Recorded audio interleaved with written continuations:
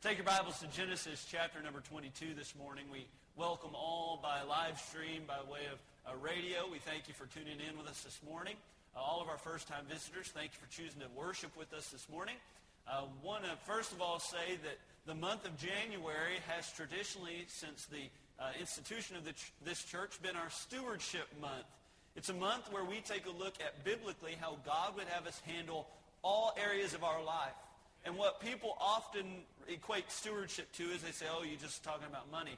That person is mistaken on what their definition of stewardship is. Stewardship is being a good manager of every resource God has given us.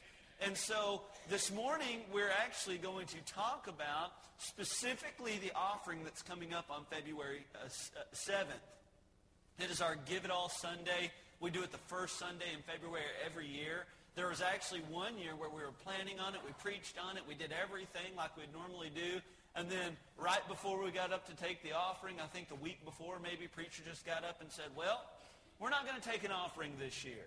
God knew what you were going to give. And for everybody that wasn't going to give anything, they were really mad because they couldn't trick God on what their real intentions were. But this morning, I don't often have the opportunity to preach on Sunday morning, so I want to speak to you specifically on how we are to give our offering on February 7th.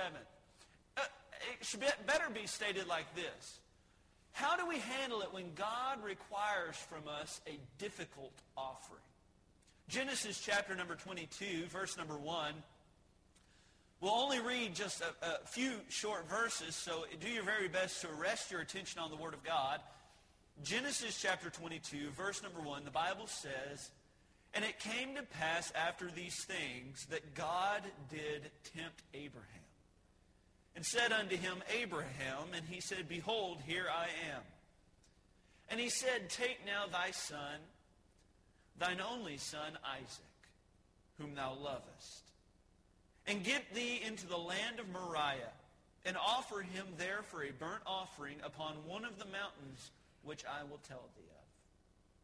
And Abraham rose up early in the morning, and saddled his ass, and took two of his young men with him, and Isaac his son, and clave the wood for the burnt offering, and rose up, and went unto the place of which God had told him."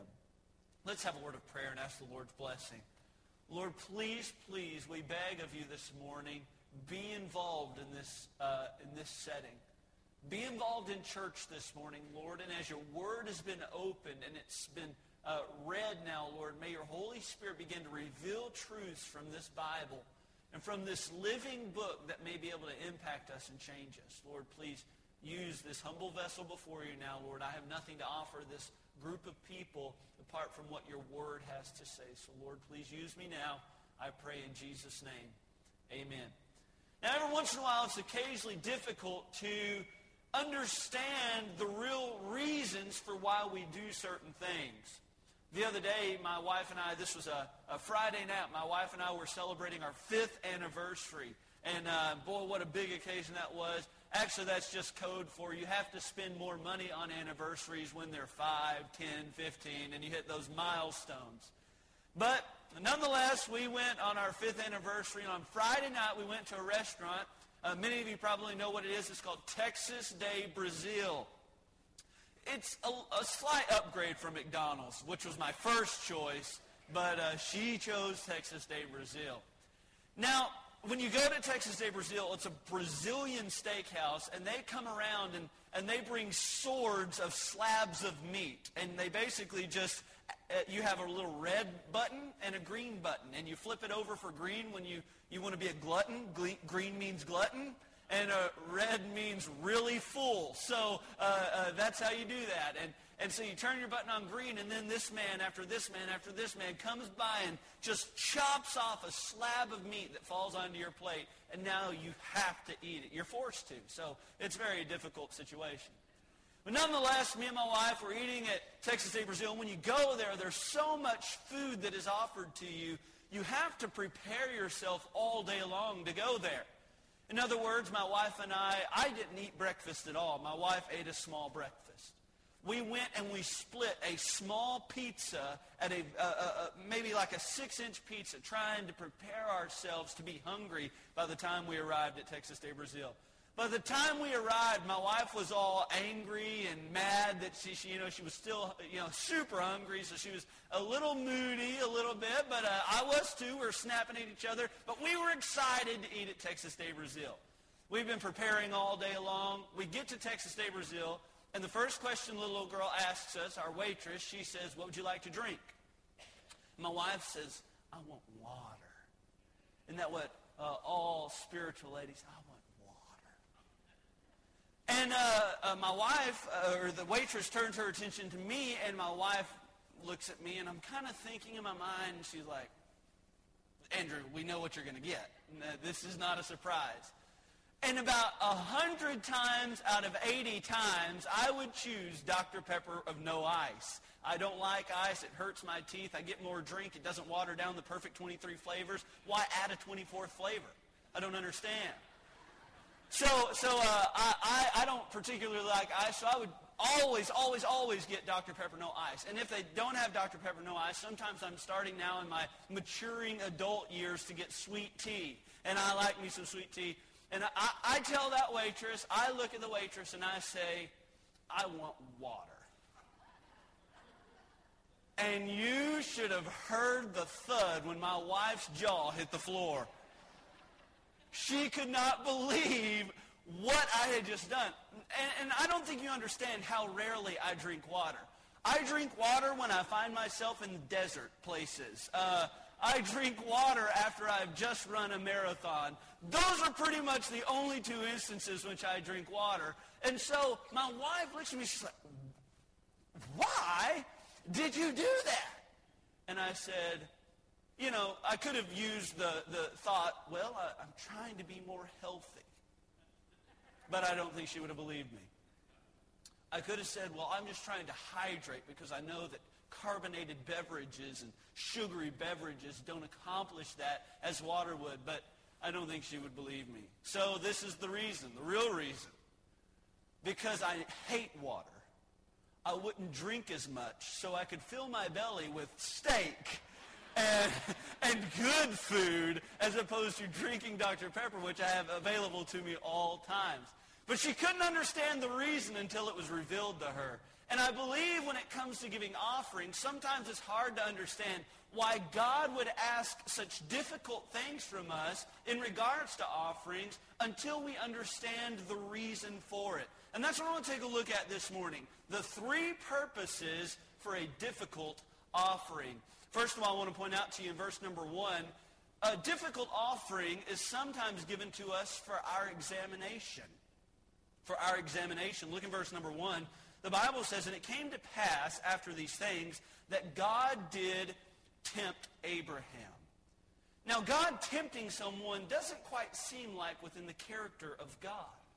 And in fact, if you do any type of cross-reference in the Bible, you learn that God does not tempt man with sin. The Bible says, "Let no man say when he is tempted that I am tempted of God. For God cannot be tempted with evil, neither tempteth he any man." So God does not tempt his children to do evil. If you begin to look at this word and what it truly means, it could be stated like this. God placed before Abraham an opportunity to pass an exam. It was not a temptation, it was a test. And what Abraham was to do was to obey God during this test. But I kind of then got to thinking this, now, and this is just the way my weird mind works. Wouldn't God already know how Abraham would perform on the test? The Bible says that the Lord tries the reins and the hearts of men. In fact, there were many times in the earthly ministry of Jesus where people, especially Pharisees, were reasoning things in their own mind, and yet Jesus knew their thoughts before they ever spoke them out. Wouldn't God already know the score by which Abraham would get on the test? I think he would have. But Abraham wouldn't have known. Remind yourself of Peter, right? Peter sitting around a campfire one night, and Jesus says, "Before this night's done, boys, all of you will betray me. All of you will deny me." And Peter says, "Lord, I will never deny you." And Jesus says, Peter, actually, I'm going to name the very specific scenario by which you will deny me. There will be a rooster, and it's going to crow 3 times. And after it's crowed that 3rd time, you'll have denied me 3 times. And what does Peter say? No, Lord, I will die for you before I will deny you. See, no matter how much Jesus, all-knowing Jesus, was trying to tell Peter he would not pass that test, Peter would not have it. Peter said, no, Lord, I know me. I know my heart better than anybody. But the Bible teaches us a whole other lesson altogether, doesn't it? The Bible tells us the heart is deceitfully and desperately wicked. Who can know it? And so in other words, how do you know how you'll do on the test before you've actually completed the test? God does, but you don't. I remember times in my high school career and in my college career where I really genuinely prepared for a test. And I studied and I knew the material in and out, backwards and forwards. I had certain methods of studying where people would just give me the answer and I would read to them the question. And when I would do this, I would prepare and I knew the test material. Those times when I turned that paper in on the ones that I had prepared for, you know what I always did? I then bugged the teacher to see how quickly she was going to grade them. We would be on our way to lunch, and I'd say, oh, Mrs. So-and-so, can you just grade my paper real quick? I promise you won't even have to pick up your red pen. Because I was confident in my ability. I was confident in my preparation. And I actually looked forward to receiving the grade at that point. But there were the occasional times in high school. Now, these were far fewer, obviously, but where I didn't prepare. And maybe I decided to watch TV instead, or maybe I decided to go hang out with some friends instead. When I turned those papers in, do you think I stood over my teacher saying, come on, I want you to grade it. I want to see exactly how poor I did. No, that's not the way it works. When you genuinely feel like you're prepared for an exam, you're excited to see the result. And what happens here is God is examining the intentions and the motives of Abraham. And Abraham goes without ever arguing with the Lord because I believe in his heart, he knew he was prepared. Prepared for the examination that God would give him. First of all, the Bible clearly tells us that occasionally God will use difficult offerings for our examination. Secondly, I want to point out to you this morning, this is found in verse number 2, for our prioritization. For our prioritization. Now, what makes this specific offering so difficult? Well, this is Abraham's son. And I have to be honest, when I read this passage, I don't understand the faith that it must have taken for Abraham to offer his son. I don't understand how he could even embark on the journey. I feel like I would have woke up the next morning and just tried going back to sleep. I feel like I would have probably just rolled over. But God asked Abraham to do this so that he understood where God was and where everything else was in Abraham's life. Look in verse number 2. The Bible says, and God said, take now thy son. You see, we battle 3 very true battles when it comes to our prioritization in our life. Billy Graham said, if a person gets his attitude toward money straight, it will help him straighten out almost every other area in his life. And we battle 3 very distinctive areas. First of all, we battle possession. We battle the battle of possession. Look, God says, take now thy son. One lesson that we enjoy teaching here at the church is when it comes to stewardship, God owns all that you have anyway. And when you're a true child of God, you understand that every good and every perfect gift cometh from the Father above. And God has given you those things to be a steward of them. Then why here does not God say, Abraham, take my child? Because when God gives you something, it becomes yours, and God is asking you to honor him with it. God is saying, take your son. Wouldn't it be nice if we could tithe with other people's money? Boy, I tell you, I'd be a very good tither. Wouldn't it be nice if we could prepare for this offering coming up on February 17th and see someone else's account balance and give all that they have and just look at the Lord and say, Lord, I have given you all of their money. But that's not the way it works. We have a battle of possession, and what we do is we kind of play the little war that so many toddlers have played in the nursery for years. No, this is my toy. No, this is my toy. And I want to play with that toy. No, I want to play with that toy. And we get in a tug of war with God. We battle the fact of what is ours and what is God's. Secondly, we battle the battle of premium.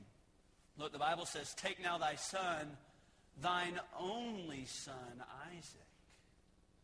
Boy, the value that Isaac must have held in Abraham's eyes. It was, you understand, he had Ishmael. This was not his only son technically. It was the only son that God promised him. It was the only son of his old age. This was the remnant of Sarah. This was the miracle child given to Abraham, and now God's asking for him back. There was a premium value that Abraham must have placed upon the life of Isaac. And one thing about difficult offerings is occasionally God will ask you to dig into your premium stock, the best that you have. It'd be nice if we could just give out of our excess and please God, but there's a Bible story where a bunch of men gave out of excess and God wasn't really that pleased with it. But one widow gave of her need. The very primal thing that she had, the best that she had. She was going against her very primal needs, and she offered to God something that had extreme value. We battle the battle of premium. Maybe God in this offering will ask you to give a larger amount than you're comfortable with. Maybe God in this offering will ask you to give something that you never dreamed you would give away. But we battle the battle of premium. Thirdly, we battle the battle of passion. Look here in verse number 2. Take now thy son, thine only son Isaac. Take now thy son, thine only son Isaac, whom thou lovest. See, God doesn't want the things that you don't love. He wants the things that you do love.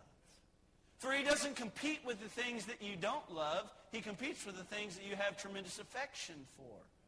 Even in Jesus' teaching, Jesus said, thou shalt love the Lord thy God with all thy heart, with all thy soul, and with all of thy mind. You are to love God supremely, and everything else ought to be second place to the love of God in your life. Jesus later goes on to say, so likewise, whosoever of you be that forsaketh not all that he hath, he cannot be my disciple.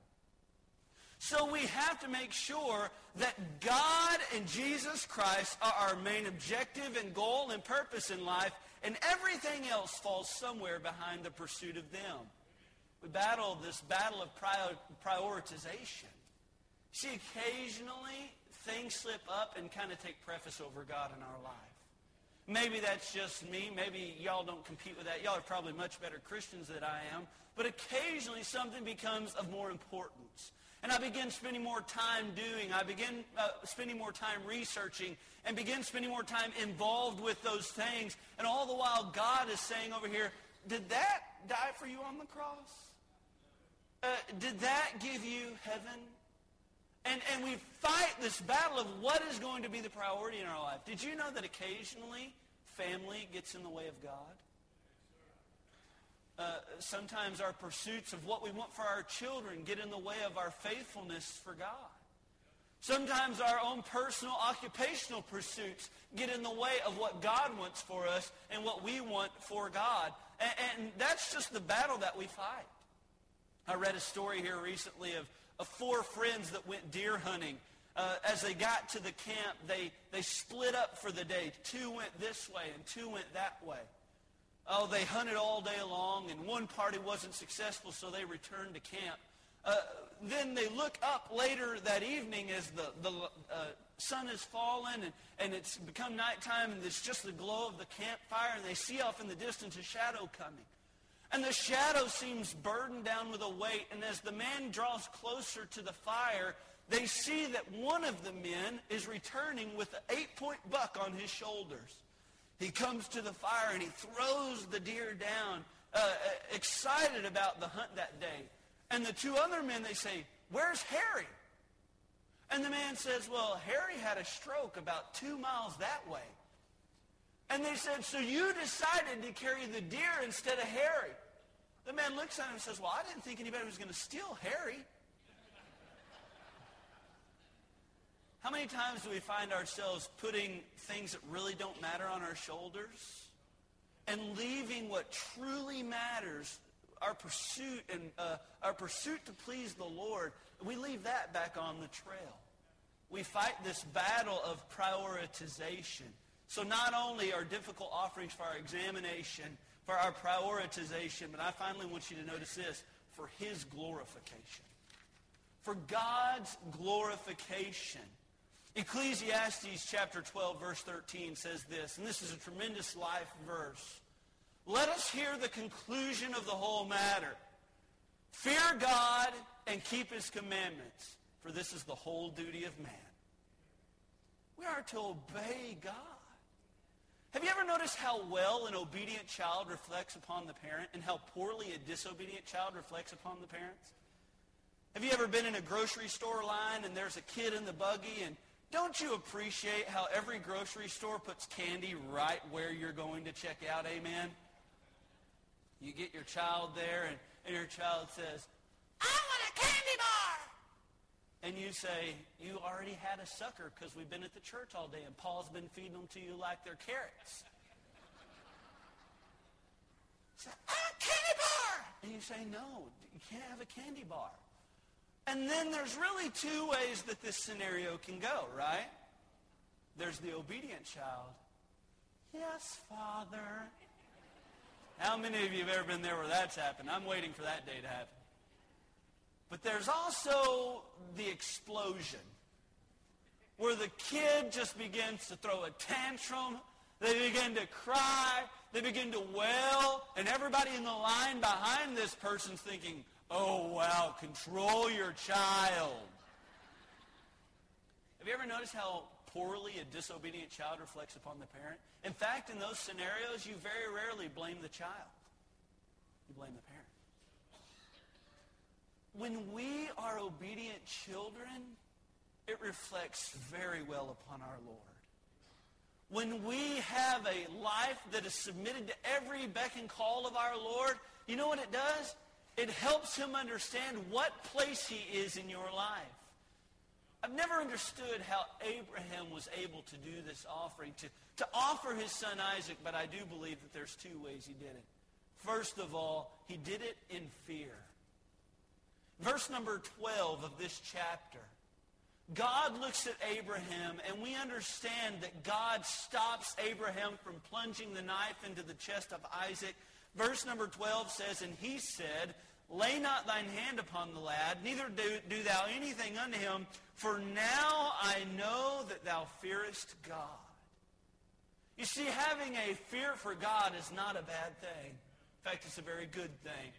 Fear is not cowering down in the presence of. Fear is a reverence, a respect for, a deep admiration and love. And when we fear God, we're willing to do what he asks us to do because we respect him and we love him and we want to obey him. Abraham offered this offering in fear. In fear. I'm reminded of the story where King Saul is asked to go destroy Amalek. And there was a king there named Agag, and he had treated the Israelites very rudely and very rough as they entered into the land before. And God sends King Saul to destroy Amalek completely. He tells him, you're going to destroy the men, the women, the very best of what they have. You're going to destroy all the livestock. You're going to destroy everything. 1 Samuel chapter 15, King Saul does not do that, however. He takes Agag the king prisoner, and he returns to Israel with the very best of the sheep, of all the livestock, and he spoils the good that they have and destroys the bad that they have. It's a weird story, though, because Samuel shows up on the scene, and Saul greets him almost as if he had done what he was requested to do. In fact, he states that he did. And Samuel questions Saul. He says, Saul, if you destroyed all the best of the land, then what is the lowing that I hear? What is the bleating of the sheep that I hear? Why do I see the spoil all around when you were specifically instructed to destroy everything? Well, King Saul says, the people, they made me do it. Almost like Adam blamed Eve for it. It was the woman that thou gavest me. And he blame shifted. And that's what Saul did. He said, the people, it was them. And I don't find where they ever made Saul do anything. Later on, Saul proposes an idea to Samuel. He says, okay, I realize I messed up. How about we just sacrifice and get it over with? I'll give an offering to God and we'll just get over this whole thing. And this is what Samuel responds to Saul. Samuel said, hath the Lord as great delight in burnt offerings and sacrifices as in obeying the voice of the Lord? Behold, to obey is better than sacrifice, and to hearken than the fat of rams. I believe when it comes to giving a very difficult offering, it's never been about the amount that you give, and it's never been about the offering that you give. It's oftentimes been more about the motives by which you give in. A lot of people give out of excess, and so they're very happy and happy to give that offering. But what I've noticed is God isn't super pleased with people that don't give offerings in fear. Not only did Abraham give this offering in fear, but I want you to notice this finally. Abraham gave this offering in faith. The Bible tells us whatsoever that is not of faith is sin. We cannot do anything that pleases God in our flesh or not in faith. It is an obedience in faith. What do I mean by that? Well, this is why Abraham was able to do this offering. I've wondered sometimes what his plan was. Did he think that if he killed Isaac there on the mount, that God would give him another son? Well, that wasn't likely. I mean, anything's possible, but that's probably not what it was.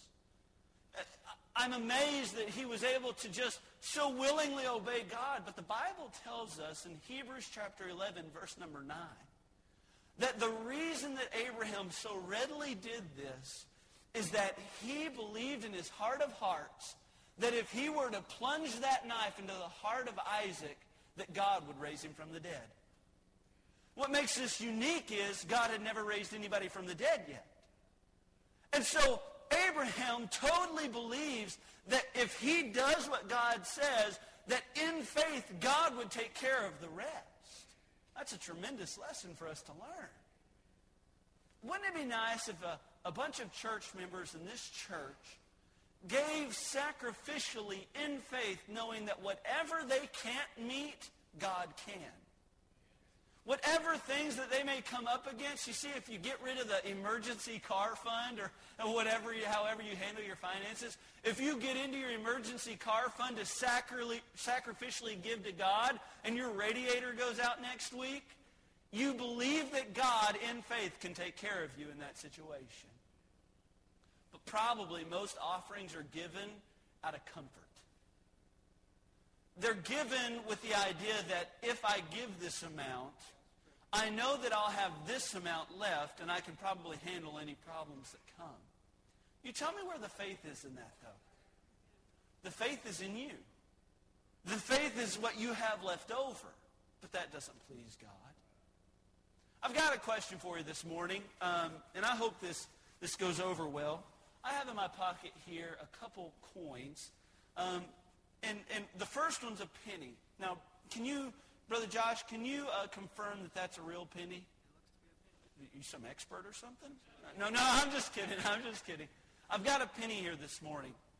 Now say, I promise you one of two things. I say, you can have this penny or you can have the blessings of God.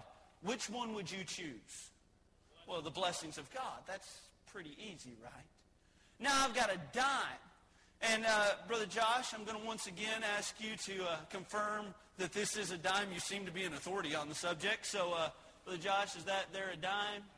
That's a shiny dime. That's a new one. Now, what if I promised you this morning that I would give you the shiny dime or the blessings of God? Which would you choose? Well, I would probably say an intelligent person would give the blessings of God would be the choice. Now, if I were to get more into my wife's stash here, and I was to promise you $1, Brother Josh.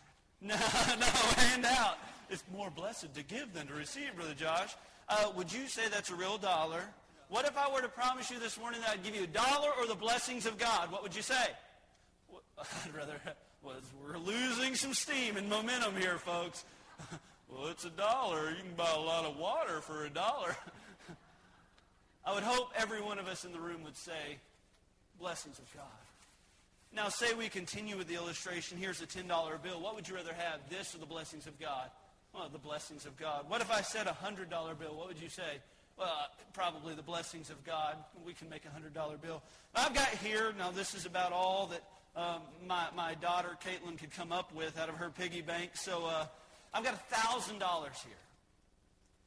Now, $1,000, that causes some of us a little bit more pause. But what if I promised you that I could give you this or the blessings of God? What would you choose?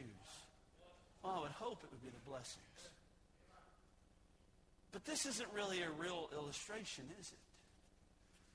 What if I were to withdraw the penny from your bank account instead of give you a penny? What if I were to say, Brother John, I'm going to withdraw this penny from your account, or you can have the blessings of God? Which one would you choose? Well, hopefully you'd say the blessings of God. What if I said a dime? What if I was going to withdraw a dime, Brother Curtis? Would you rather have a dime withdrawn from your account, or would you rather have the blessings of God? The blessings of God, I would hope so. But when we start increasing the amount of withdrawal, it changes a little, doesn't it? I mean, what if I asked for a $10 bill? Would you rather have a $10 bill withdrawn than the blessings of God? Well, hopefully you'd still choose the blessings. But what if we concluded the illustration like this? What if I were to take $1,000 out of your bank account, but I can promise you the blessings of God? What would you rather have? Well, hopefully everybody in unison could say, I would more please the Father. I would more do for the Father what he asked me to do. I would choose to give everything that I have so that I could earn and please the Father. Hopefully that's the way it would be said. But the higher the amount, the less comfortable we become. See, here's the real battle of a difficult offering. It's this, and we're done. Comfort versus faith. We give out of excess because we know what we have left over. And we're still comfortable. Do you think it was comfortable for Abraham to take this journey? Do you think it was comfortable for Abraham to walk up the mountain and know the whole time he was going to have to offer his son? Surely it was not. But in faith, he was trusting God. Look, I'm never going to ascribe an amount to you as to what you should give. But I do believe there ought to be some questions in your heart about what God would have you give. I believe that you ought to be asking God, what is the line of my comfort and what is the line of my faith? Because I want to start seeing you provide in ways that I know I can't. And whether it's a penny, whether it's $1, whether it's 1,000, whether it's more, know this, that when any offering is given in obedience to God and in faith from a believer, it's always been pleasing to God.